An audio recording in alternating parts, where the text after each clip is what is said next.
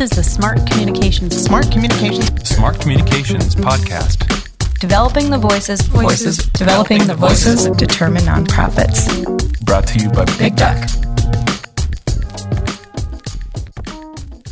I'm Sarah Durham, and I am here today with our podcast producer, Marcus DePaula. Hi, Marcus. Hey, Sarah. Thanks for having me on. I feel like we should cue some fancy special effect here because today we're talking about sound. We're talking about audio. And Marcus, you're a content creator and an audio expert par excellence. Tell us a little bit about what you do and your background. Well, I began my career as a live sound engineer in the music industry here in the Nashville area where I live. I toured with dozens of bands back in the mid-90s to 2000s. And after spending about a decade on the road, I retired from the road and I did professional recording studio installations for a while. And then after that, I found work building websites and started a small business with my wife providing book marketing services for authors. And lately, I've been fortunate to be able to meld my website experience with my first passion of audio. And I'm producing podcasts for some nonprofits and also some creative firms like Big Duck, which is a lot of fun.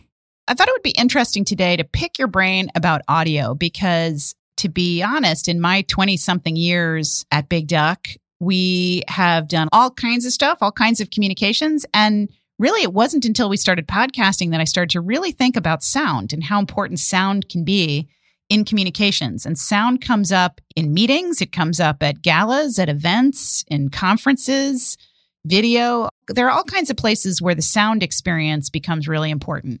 So I thought it'd be interesting to kind of toss that around today and think about how sound can be made better to improve the experience of events, both live and recorded. So maybe let's start with live events. For most nonprofits, live events are either, galas or things like that, or they might be things like a walk or a run or a ride where, somebody's mic'd, but it's kind of on the fly. And I'm curious what you recommend. How do you recommend a nonprofit go about tackling that?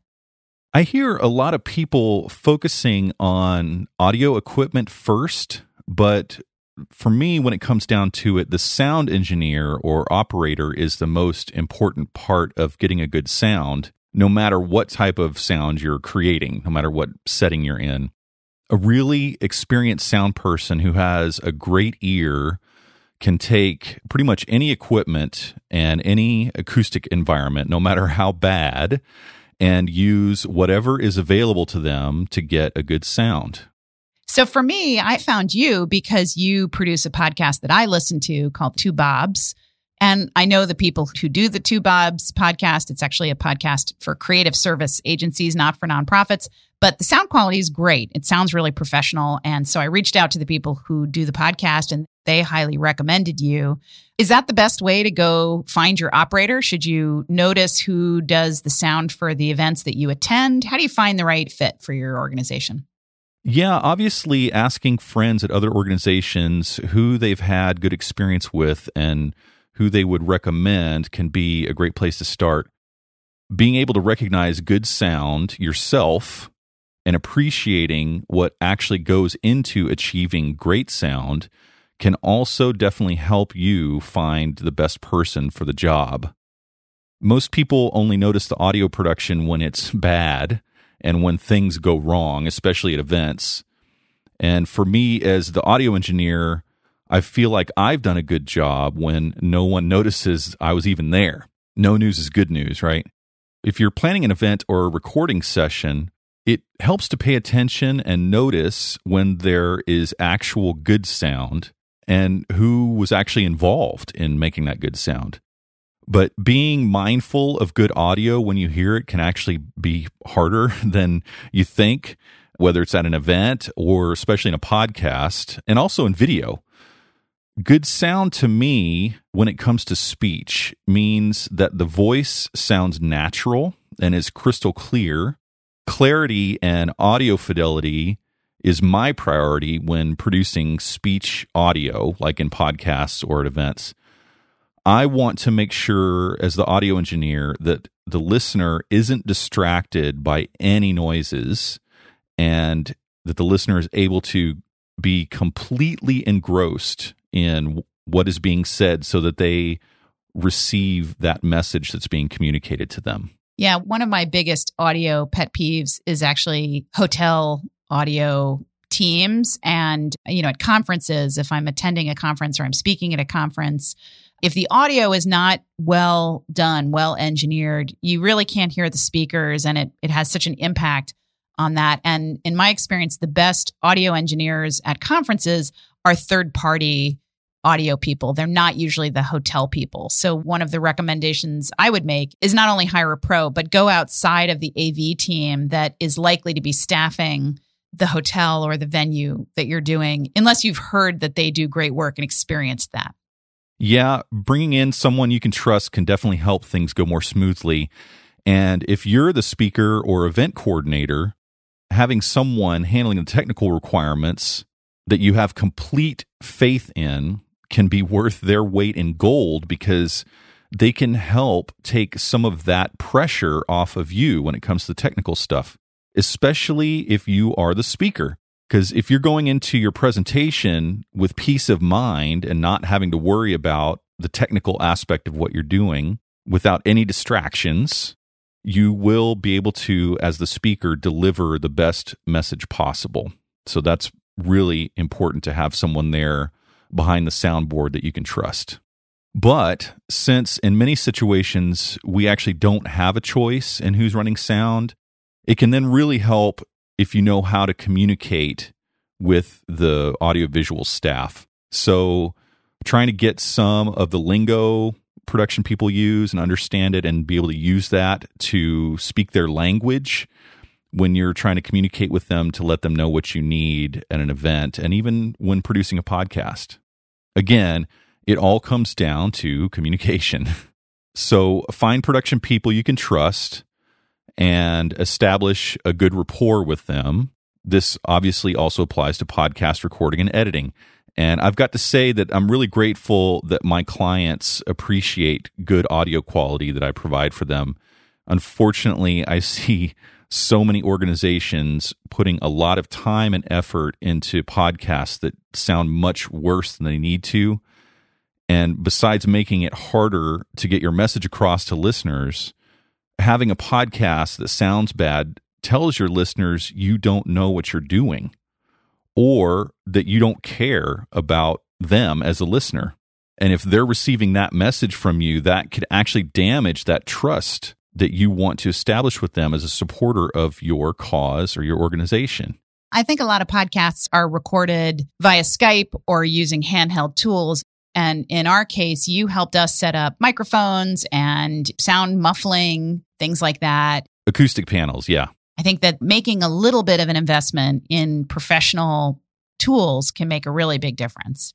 Absolutely. Good tools definitely make the job a lot easier, which ultimately saves time. And with podcast audio, that means reducing the editing time.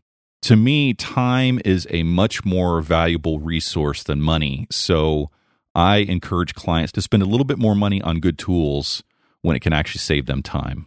Although I would recommend, if somebody in a nonprofit is thinking about starting a podcast or launching something that is heavily reliant on good audio, to maybe start by creating a sort of minimum viable product. Try to do it down and dirty first. And then once you're clear that you're committed to doing it, then you ramp up, then you invest in good equipment. Do you agree? Yes, definitely. Anyone can start a podcast with just one $60 USB microphone and a computer. And I actually recommend the Samson Q2U as the best affordable podcasting mic to start with. It sounds really, really good for the money, and it's also versatile because it's both a USB and an XLR microphone. So you can start out using it on its own, just plug straight into your computer. And then later on, you can use the XLR connection to use it with a multiple input audio interface or a digital recorder like what you guys use there at Big Duck. And you can upgrade and get more mics, or you can upgrade and get better mics down the road. One of the many things I love about audio production is that if you start with the right microphone that's of good quality, you can always upgrade the other components of your recording system. So one piece at a time, adding a nicer audio interface, more microphones, And then also for people that are doing it themselves, the software and plugins that you use, those cost money too. So being able to upgrade those as you go, that's exactly what I've been doing over these years. So start small and then grow from there at your own ability and with your own budget. Like I mentioned before, the most important thing is understanding actually how to use the tools that you have. So I recommend consulting with a professional whenever possible. There is way too much bad advice out there online when it comes to recording audio. So again, find someone who knows what they're doing and that you can trust to help you get what you need. Great. Hire pros and get good equipment. What else? Any parting recommendations? Yeah, I'd just like to ask your listeners that if you are ever talking into a microphone, whether for a podcast or at an event, please get as close as possible to it. With most mics, the closer you are to it, the better.